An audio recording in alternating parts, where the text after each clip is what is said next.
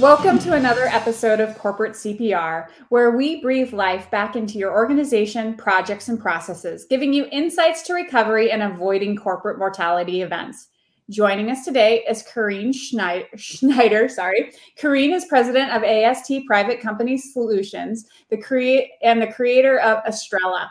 Estrella is a private company ownership tracking self-serve software to help companies global communicate, model, and manage share ownership. She also recently wrote a book, The I'm not going to be able to say it. Yep, the democracy of the private market. Okay, you say it. Let's hear about your book. Democratization of the private market. It's funny. There's those few words that when you see them written, that all of a sudden you can say it normally, but not once it's written. So. I know. I have that problem too. Well, welcome. So yeah, tell us a little bit about your book. Tell us a little bit about you, and I'd love to hear about it. Sure. Yeah. Well, I'm Karine Schneider. So I run a division of AST. AST is one of the two largest transfer agents in North America. So on the public company side, shares have to, if you're buying or selling stock in a public company, they have to transfer through a transfer agent. So we're owned by AST. And what we focus on in our group is only working with privately held companies. So these are companies that are not on NASDAQ or on New York Stock Exchange. There's millions and millions of private companies, and they're owned by somebody, and someone has to keep track of who owns the company. So in some cases, it could be a butcher shop and it's one person who owns it. That's pretty simple. But a lot of companies have different people who have invested money at different times. They own different parts of the company. There might be employees who work at that company who've been promised some stock in the future, and someone has to keep track of all of that and then make sure that everyone understands what their personal ownership is. And then there's always, someone wants to buy your business. So what if we sold, and how much money would everybody get? And that's really what Estrella does for tiny companies all the way up to very large privately held companies. That's fantastic. And when was your book released? It's technically released next week. This is it. It's coming out. It's on Amazon, and it's about really talking about the fact that there's this private market out there where you can buy and sell stock in a private company, but it is not as simple as going and calling Schwab or Fidelity and saying, hey, I want to buy some Apple stock. It's much more complicated and much more expensive than that. So it talks about how do we start to change things, especially with technology today. How do we allow technology to help us make this easier, less expensive, and how can we get more people to participate in this private market? So is blockchain a component of that? And if so, let's first define blockchain and then tell me how that fits together. Yeah. So blockchain is a very important part of it. It's something that we have built into Estrella because we so believe that blockchain is important when you're managing this kind of data. So just to level set, what is blockchain? Now, people hear blockchain, they hear cryptocurrency and Bitcoin, and they kind of all mesh it together. And that's actually not the way to look at this. Blockchain is a type of technology that allows you to manage information in an immutable way. So the word immutable really means it can't be changed. And the way database management software works is that if I type in that you own 2 million shares, and then tomorrow I type in that you own 50 shares, that information about the fact that yesterday you owned 2 million and today you own 50, all I'll see is 50. I'll never really know that you one time owned 2 million shares. So it's very easy to make mistakes, and it's very easy to not understand what the history was. So what blockchain does is it allows you to manage this digital record, and it never goes away. So there is a trail. We call it the genealogy of a share in Estrella, meaning I can really follow the history of exactly who owned the stock, when did they sell it, who did they sell it to, how much did they sell it for. All of that information is there. And that becomes really important when you're selling your company or when you're going public. And blockchain is really the key to all of that. And we are the only provider of this type of software that actually employs blockchain. Everybody else is still using the old database software. So I guess, is that going to become more, maybe I've heard a little bit about using then blockchain to track ownership within fine art and things like that, to understand how art is getting transferred from owner to owner. Is that? Exactly. Yeah. A good example I heard the other day was using blockchain in our food system. So if you think about it, when you buy a head of lettuce at the store, you don't really know where that lettuce came from. And everybody's, oh, we're having a problem with lettuce. And you sit there with your head of lettuce going, I bought it at Safeway. I don't know what else. Well, what blockchain can do is it can track throughout the process. Well, where was the lettuce grown, and who picked it, and what truck did it go into, and what box was it in, and what store was it sold to? And so you'll have all that information. Again, I use the word immutable a lot. It can't be changed. And so if you have to go back and say, well, in the supply chain, where exactly was this? Blockchain can help you with that information. And so it's going to be really powerful. And I think it's going to be in 5 years, it's going to be so prevalent in our world that the idea of the old database style of keeping track of things, which is whatever information is there today is the last thing I can remember, is going to be gone. We're going to want to know, where did this stuff come from, and who owned it before, and when did the transfer happen? And that's what this technology really can do.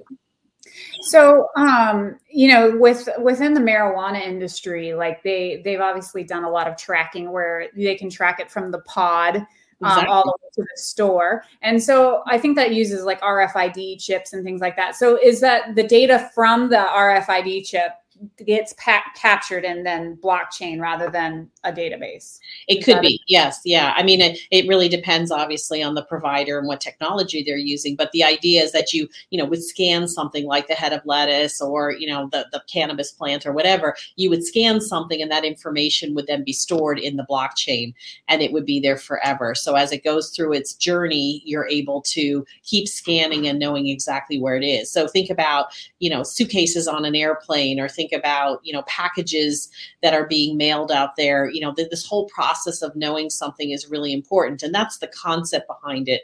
I think the difference that blockchain brings is that you can make it public if you want. In our product, it's private, meaning only the company can see this information, but you could make it public in such a way, and this is something we talk about in the book. If you think about it, in a public stock market, I go and buy some Apple stock through my broker, and that stock just goes into my name. I don't really care who owned it yesterday. It's irrelevant to me. I just know I own it today, and it's in my brokerage account. But in the private market, being able to transfer the ownership of these shares via the blockchain in a public setting could be very powerful for companies who choose to register their securities on a blockchain and then allow other people to come in and buy and sell those shares. Where today it might take 2 months to transfer ownership and be paid and do all of this work, and lots of manual agreements that need to be signed. What blockchain could potentially bring is the ability to log into something, purchase those private securities, and transfer the ownership real time. Some things I guess that come to mind is like you could use it for titles on a house, contracts. Obviously, the legal industry could be significantly revolutionized by that, seeing all the iterations of a contract and having that stored. But when you think of your everyday companies, whether it's retail or, maybe, healthcare, aerospace, whatever, what do you think is going to become the most kind of revolutionizing thing? Is there going to, kind of like the database or big data or, business intelligence, all of those things, kind of permeated all industries. And it sounds like this will as well. Where do you think we might start seeing a lot of that in a company? Yeah. And again, I think every industry is looking at it. If you look at the big four and the big banks, and I mean, they all have blockchain people studying this. So finance is very much looking at how blockchain can help move things. I'll give an example. If you think about currency today, if I want to send some currency to someone in Japan, I have to go to the bank, and then I have to convert from dollars to yen, and I have to do all of that. So where Bitcoin is helpful in the blockchain is that I could potentially send somebody the money real time, and I can send you 10 Bitcoins and you'll get it 3 seconds from now, and I'm done. I don't have to go to a bank. I don't have to go anywhere. So the financial institutions are looking at this. How not only blockchain but also Bitcoin. I think the food system is really looking at this because that whole supply chain is just not. There's a lot of areas where they need to know what's going on. Certainly in the drug delivery business, that's important. All that. Let's keep track of that oxy and where that's going. Exactly. What pharmacy sold it, and what bottle was it in, and you could have oxy from 5 different manufacturers, and so it's that all the way to like the entertainment business. Being able to pay musicians for their song. The song just played on YouTube. How do we get that person their money? So I think what blockchain does is it brings some kind of there's a public side to it, which is in certain situations really great. And again, I want to emphasize we do not use a public blockchain, but it's the technology is there, and it's in a place where you're moving things. Something's going from one place to another. That's where blockchain is going to come in really handy. Would be curious then. I guess when you're talking about things playing on YouTube and going to, getting the artist getting their royalties or something like that, like how would that end up working? I guess that to me is a huge jump, and I'm having a hard time crossing the chasm there. Sorry. Yeah. Well, I know of some companies that are working on revolutionizing that. So today, YouTube has to say, okay, we played your song that you wrote, and it's November 4th, and we played it, and it was played 5 times, and so you get $1 every time. So we have to give you $5, and we got to find you, and we got to get it over to you. And all of that movement can take months and months and months. So what the pandemic actually brought to light, as I was talking to the folks who are behind this company that's building the technology to do all this, is that a lot of musicians were really starving because they couldn't go out and do concerts, and we couldn't sell merchandise at their concerts. And so the only thing that they could survive on were the royalties of their songs. And YouTube a lot of times will not allow you to play a clip from a song if you can't make sure that you're paying the musician. So there's this kind of disconnect where these people are saying, play my song all day long, just pay me. And YouTube saying, we don't know how to pay you. So what again, blockchain can do is manage all of that information. And in a public way, they could say anyone who is playing Kareen Schneider's song, it needs to go in here. And then I see that it was played in 5 different places by Spotify, Apple, all these different things.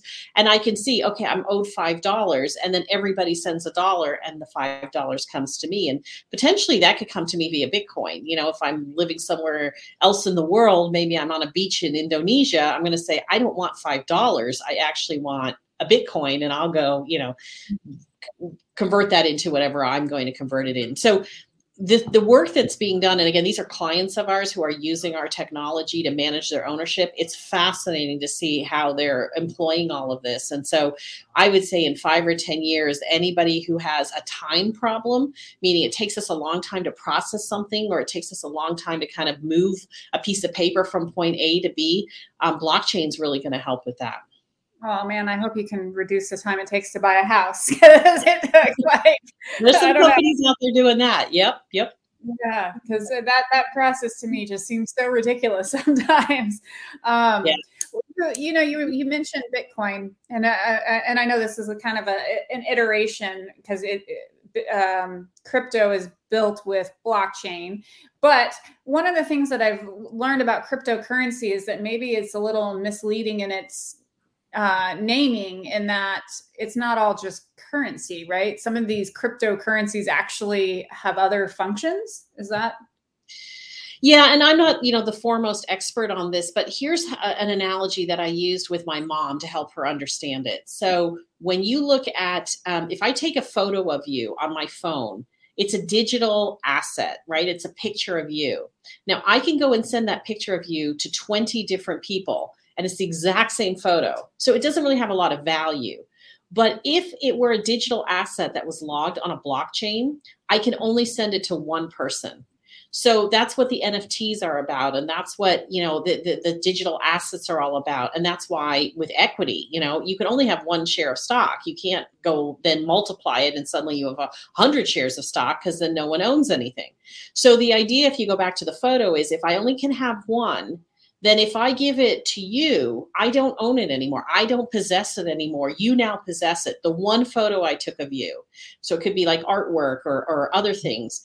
And so in a blockchain, I can now take it from me owning that digital asset to you owning that digital asset. And you can decide whether you want to sell it. So the value of that is similar if you think about a Picasso, right? There's only one. And of course, there's people who are going to say, well, there's fakes, and people make posters of a Picasso. And sure, you can do all of that with an NFT, or you could do that with any asset. But the actual owner of that digital asset would be registered in the blockchain as being Corrine Schneider owns this picture of you. No, there will never be another picture like this. And the only way for me to pass it along is to register it in the blockchain that I'm no longer the owner and the new person is the owner. Let's take a moment and define NFT. It's a non-fungible token is what it sounds like, right? So right. Because not everybody may be familiar with that. So can you describe that a little bit? Yeah, it's just very similar to what I just said. So let's say that there's a photo, and a lot of sports people are doing this right now, and actors and musicians and stuff like that. So if I have a meme, or I have a photo, or I have an experience or something that I can digitize. So it's not like a shoe in my hands. It's not, Michael Jordan's shoe. But let's say Michael Jordan takes a picture of something and he says, I am going to put this on the blockchain and make it a non-fungible token. And I'm going to sell this picture of me. And there will never be another one of this. And whoever buys it now owns it, and they can choose to sell it to someone else. That's what a non-fungible token will do. So you could argue, well, but can't I just take a picture of the screen and then I get the same picture of you? And you could say, yeah. And so there are critics out there who say, how valuable is this thing really? So we'll see. This is very early days, but you look at people like Tom Brady and folks like that. They're all jumping into the NFT business, and they're trying to come up with digital assets that they can create that'll be unique and special to them that will have value. Yeah. And I guess then there will be a whole slew of products, because here, if I'm buying a picture or something that's digital, I might want to actually view it. So they're like on a wall, because what value is there to me if I can't display it, certain things. So I assume then there'd be a whole, slew of new products that come out to support then those NFTs. And then there's the authenticity, right? So if you come to my house and I've also displayed the same photo, you're going to be like, hey, wait a minute. I own that. How did you, get that photo? So, and then I could say, well, I own it. And you could say, well, yeah, I own it. And we might have an issue. So the whole authenticity and following, again, that genealogy of where did it come from, who bought it, who sold it to whom, all of that is being created. And those are some of these companies that are starting now to manage the NFT process. Another example I've heard is like using it almost like a loyalty program, where you buy into a company's loyalty, and maybe there'll be a thing where you can scan it or something when you show up at a mall, and then maybe they have partnerships with other companies who will give you discounts because you're the loyalty member or something. I've heard it in that example. It's really fascinating, because I guess there's so many directions that things could go. So, kind of what we talk about here is, when there are trends out there, some trends fade away. This is not a trend that's going to fade away. So what are some of the things that maybe you guys are telling your clients, or that you would just tell companies about? What do they need to do? What do they need to be looking at so they don't fall behind? Yeah. Well, I think anybody who's not looking at how blockchain could impact their business delivery is woefully behind. You need to look at it because your competitors are looking at it and they're trying to figure it out. I think the other two themes that we have in our software that I think are really important, one is artificial intelligence. I think is just building that into your products is going to be key. And whether that's into your sales process, your marketing process, the actual product itself, I think you need to have the ability to make things easier. And again, double-edged sword, all this stuff, there are critics, there are reasons not to do it. But I think if you don't have someone at your company who is tasked to look at this strategically, you need to go and find the right person and add them to your team, because this is something you need to understand. And artificial intelligence isn't like in a lab anymore with guys in white coats, trying to figure this out. This is everywhere there. It's so pervasive. And from a marketing perspective, everyone has to market whatever they're doing. So whether you're a law firm or the butcher, or, you just started a software company yesterday, you have to understand this. And the third thing I'd say is predictive analytics. And so people are expecting products and services now to tell them more things. So, an example in our software is we in the old days, like 10 years ago, you would just put data into a system. And then when you needed to look at the data, you would go look at it. And when you needed to understand what the data said, you'd have somebody download it into a spreadsheet and do some analysis. And that's why, there's analysts at, all these financial institutions, hundreds and thousands of people who are analysts, because all they were doing was crunching data. Nowadays, people expect that these systems are intelligent enough to come and tell you when there's a problem.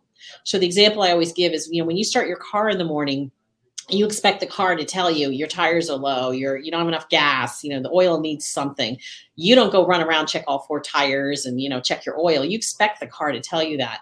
Well, more and more products, people expect the products to tell them these things too. The food's expired, or, this is, this has gotten wet, or whatever it is. And so this two-way communication is also really important. So I think this is something that companies need to look at in terms of their products and services and how they can interact with this kind of a concept, and where they can have their customers feel that they're a partner with the customer, that the customer is getting value by using their products and service, because they're being alerted to something that they might not have thought to either even ask, or didn't realize it was a problem. You mentioned that there's some people out there who are naysayers, or maybe kind of looking at this skeptically. What are some of those concerns come up that? Yeah. Well, on blockchain, they're worried about hacking. And hey, you can hack anything today. We live with it every day. So unless you want to go live in a cave and never talk to anybody else, the cybersecurity and hacking is a reality. Secondly, on the artificial intelligence, there's a lot of concern about, what is happening with the artificial intelligence, who's using it, how are they using it. It's kind of coupled with data. Data is really the new gold of our world today. And I think predictive analytics, I think people are concerned that it might tell you things about people and their privacy that people will not want you to know, that these things are happening. Again, we are sitting on so much data in this world today that everyone's analyzing it. The question is, are you feeding it to your client, or are you waiting for your client to come and ask you? So those, I would say, would be the kind of negative or critical side of things. And that was kind of a question I wrote down about, do we have too much data? When you were talking about, like, with stocks, like if you were thinking of a public company and every person who's ever owned a piece of stock. I mean, obviously the SEC might care about that if they're doing an investigation, but is there a point where some of this, there's just too much data out there that we don't use it effectively then? Yeah. I'd like to, I think that cat's out of the bag. There is just so much data, and it is all being stored and analyzed. I think there's a lot of positive ways to use the data. And I think 10 years from now, we're going to look back at this time and say, geez, how did we make any decisions when we didn't really have a full story of what was happening? So, in your example, you used, if you knew that there were investors in your public company who only held the stock for, less than a day. And then you had investors who held it for months and months, they were long-term owners. You would react to those people very differently. So I think all this data that we're getting, we're still trying to figure out what's the best use of it. There is also data overload where people just say, gosh, I don't even know how to absorb everything that you're telling me. It's just way too much. I don't even know where to start. So the companies that are really helping manage the data will, those that do it well and can digest it for you and present to you what it is you really need to know. Those are the ones that are going to win in the end. But I think if you talk to any kind of economist or futurist or anybody like that, they will tell you that that the data is out there and it's just what people are doing with it. You can't stop it anymore. It's just not possible. And you were talking about like what companies can do. What should individuals be doing, do you think, to be educated maybe, or to understand the risks, things like that? What would your advice for that be? Yeah, and I think it's one of these things that can keep you up at night and drive you crazy if you spend too much time thinking about it. I have friends who absolutely won't put anything on social media because, they think that they want to protect themselves. I do things on, there's certain things I'll do on social media and certain things I won't do. Things like I don't publish my birthday, so I'm always getting random, happy birthday from people. And I'm like, well, it's not my birthday, but, oh, that's right. On that, I didn't put my real birthday because I had to give you a birthday, but I'm not giving you my real one. So I do think there's things that you can do to be smart about it. I do think you have to come to an acceptance, though, that with the way the world is working now, that this is a reality that you have to be comfortable with. Obviously, you do have to be diligent, and I'm not telling you anything that you haven't heard before. You have to manage your privacy carefully. And I do think that children, this is an area that I think, we talk about kids shouldn't be on computers and everything. I mean, 18-month-olds, are on the iPad and doing all of this. I think this is where we need to be a little bit more focused, is to ensure that if you have children, that you're really talking to them and you're setting up the correct settings, because they have the ability to share a tremendous amount of data from your devices that you're letting them use. So that would be one area of caution I would have. Yeah, that's interesting because, I think, I have a daughter and when she was born, it was a lot of like, oh, keep them off the device, keep them off the device. But it's coming to the point where it doesn't make sense. Like that made sense because we didn't have devices when we were kids. And so, yeah, you can wait till you're 18. And I remember my brother, whose kids are older, when his daughter was 10, he was thinking about getting her cell phone. I'm like, why would you do that? Mm-hmm. Like, like she doesn't need a cell phone. And right. Then when your own kids get to that age, you start seeing, well, it's a different world. And how do I balance, what things I'm allowing them to have access to, and not just doing things because that's the way it was done. Exactly. It's an interesting problem. Yeah. And it is powerful. I mean, I had a friend of mine who said, I don't know, something came up and I got a package from Amazon from her. And I'm like, well, what is this? And she's like, oh, my 2-year-old ordered that by mistake. And I'm like, wait, your 2-year-old is on your Amazon account? Like, could order something? She's like, oh, she loves buying whatever, a book or something for herself. And I thought, well, that's a really dangerous thing to do. So I do think, with things like financial stuff and talking to other people, we're going to have to, I think we kind of been lulled a little bit in, the cell phone is so that they can call me if they get lost on their way home from school. Right. And it's like, no, it's a bit more than that. Yeah. Yep. Absolutely. Well, and, it's interesting that you brought up social media though, as well, because, I didn't think about if like the social media ended up on blockchain. Obviously right now we have the ability to delete things and supposedly in the company's privacy policy, they eventually delete them too out of their databases. Yeah. And so you think about these things where, you might have been a silly college age student and put up something that years later you're running for president or something, and you don't want that to come out. And if it's permanently etched somewhere, it might be. So like having that, you're going to have a longer term perspective really early in life when maybe we don't understand long-term impacts. Right. One of my first jobs, I there was a great lawyer who worked there, and he was teaching us a bunch of stuff. And he said, never write an email that you wouldn't be willing to read out loud in a court of law with your mother sitting in the front row. Mm. And that was a really good lesson for me because, that stuff stays there forever. And you could say, that was obviously pre-Facebook and Instagram and everything, never post something that you don't want your mom to see because, she may see it. And so, and I find that, people this age, and I've got, two 20-year-old, two people in their 20s as my children, a lesson I'm constantly telling them. But you're right, with blockchain, it becomes immutable. The thing about blockchain and social media is I think those social media companies are already keeping all of that stuff. So I'm not sure blockchain will make a big difference there. But for things like financial transactions, so, if you go to the liquor store every day and you're buying a bottle of wine and they're keeping track of that, and a year from now they go back and go, wow, every day you came in here and bought a bottle of wine. If that were in blockchain, they would have all that data. It's not to say they don't have the data of how many people are walking in here and buying a bottle of wine, but they could see, oh, Corrine Schneider came in here and bought a bottle of wine every day at 4:00. This is the wine she bought, and that information might be available to other people. I might not want that.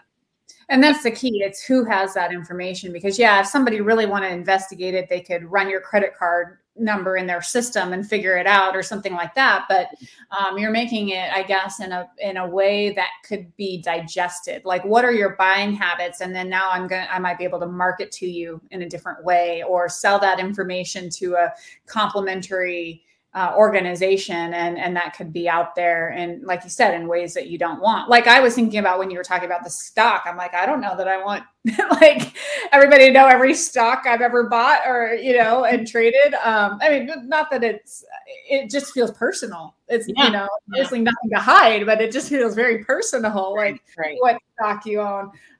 So it's interesting. It'll be interesting what privacy challenges come out of it, and what new laws, I guess, would have to support that. Yeah. And again, that data is there. So it's not like this is brand new with blockchain. I think what blockchain is doing is it's making it a lot easier to see it. And not having to do all the hard work. Like you said, someone could go and research all of that. Sure. How long is that going to take? With blockchain, you just, you bring it right up and you can just see it. Like in our system, you literally, in 3 seconds, you can see everybody that owned that stock without any effort. And that's important for these companies as they're managing this information. But we've made it a lot easier than in the old days when someone would come in with a piece of paper and say, I own 2 million shares. And we'd say, no, you don't. Well, that'd take me 4 months and I'd have to hire some lawyers and some accountants. And is it really worth the money? I don't know. Maybe I don't want to spend it. Now with blockchain, I can tell you in 3 seconds, here's what happened. Here's who you sold it to.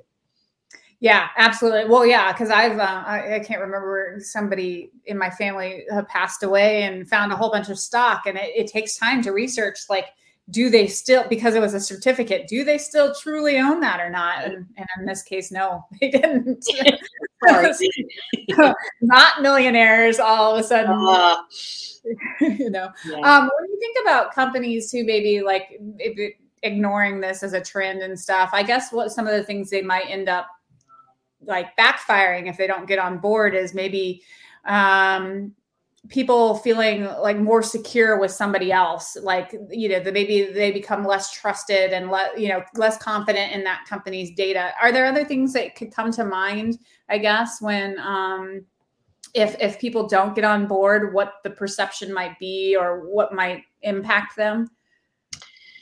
Yeah, I mean, I think it's all around the same thing, which is, the Iceman and the refrigerator, right? When the refrigerator person came out and the Iceman said, oh, everyone will keep using ice, I'm not worried. And then the refrigerator put the Iceman out of business. It's the same thing. If I go back to my head of lettuce, if I'm at the store and I can know where this head of lettuce came here and over here is a head of lettuce that I don't know anything about, which one am I going to buy?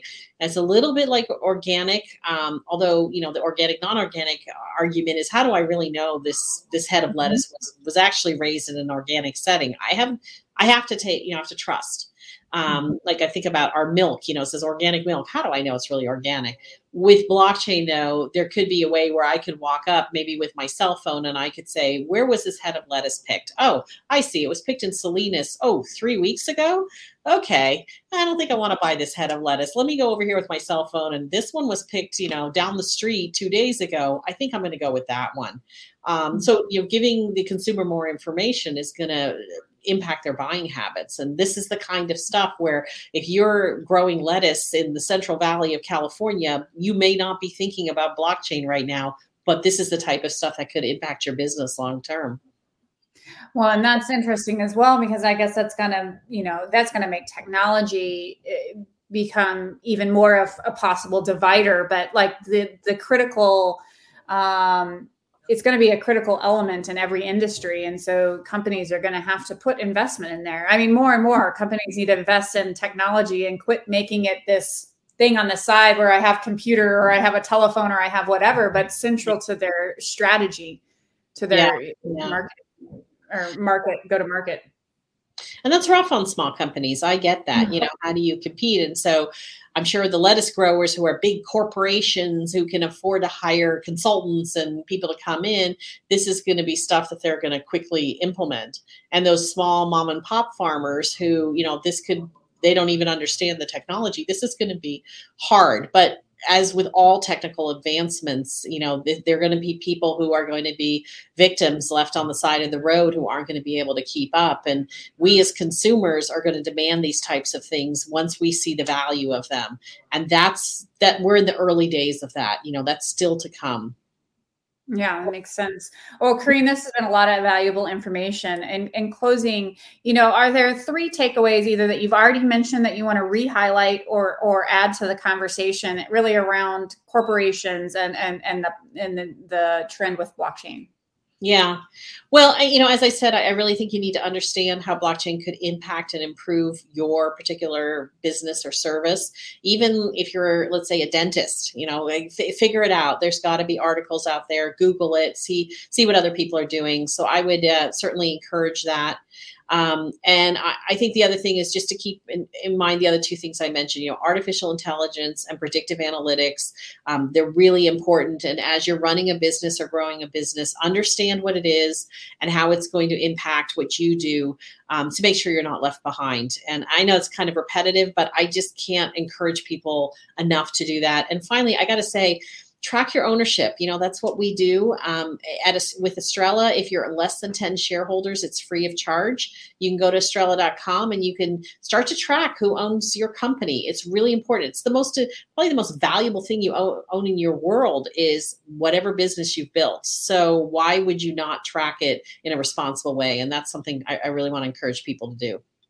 So Estrella.com for company ownership, Amazon for your book. Any other places where people can connect or learn more? Well, I'm on Twitter, so you're welcome to follow me, Corinne Schneider. Pretty simple, Carine. And love to hear from people. At Estrella.com, we have an ebook that if you're building a new company and you really don't know what you're doing or you got a lot of questions, download our free ebook. It'll teach you a lot about how to build a company, whether you're 2 people or whether you're 2,000. It's a great lesson and a helpful book. Well, thank you so much for joining us today. And to our audience, keep your organizations healthy. Until next time.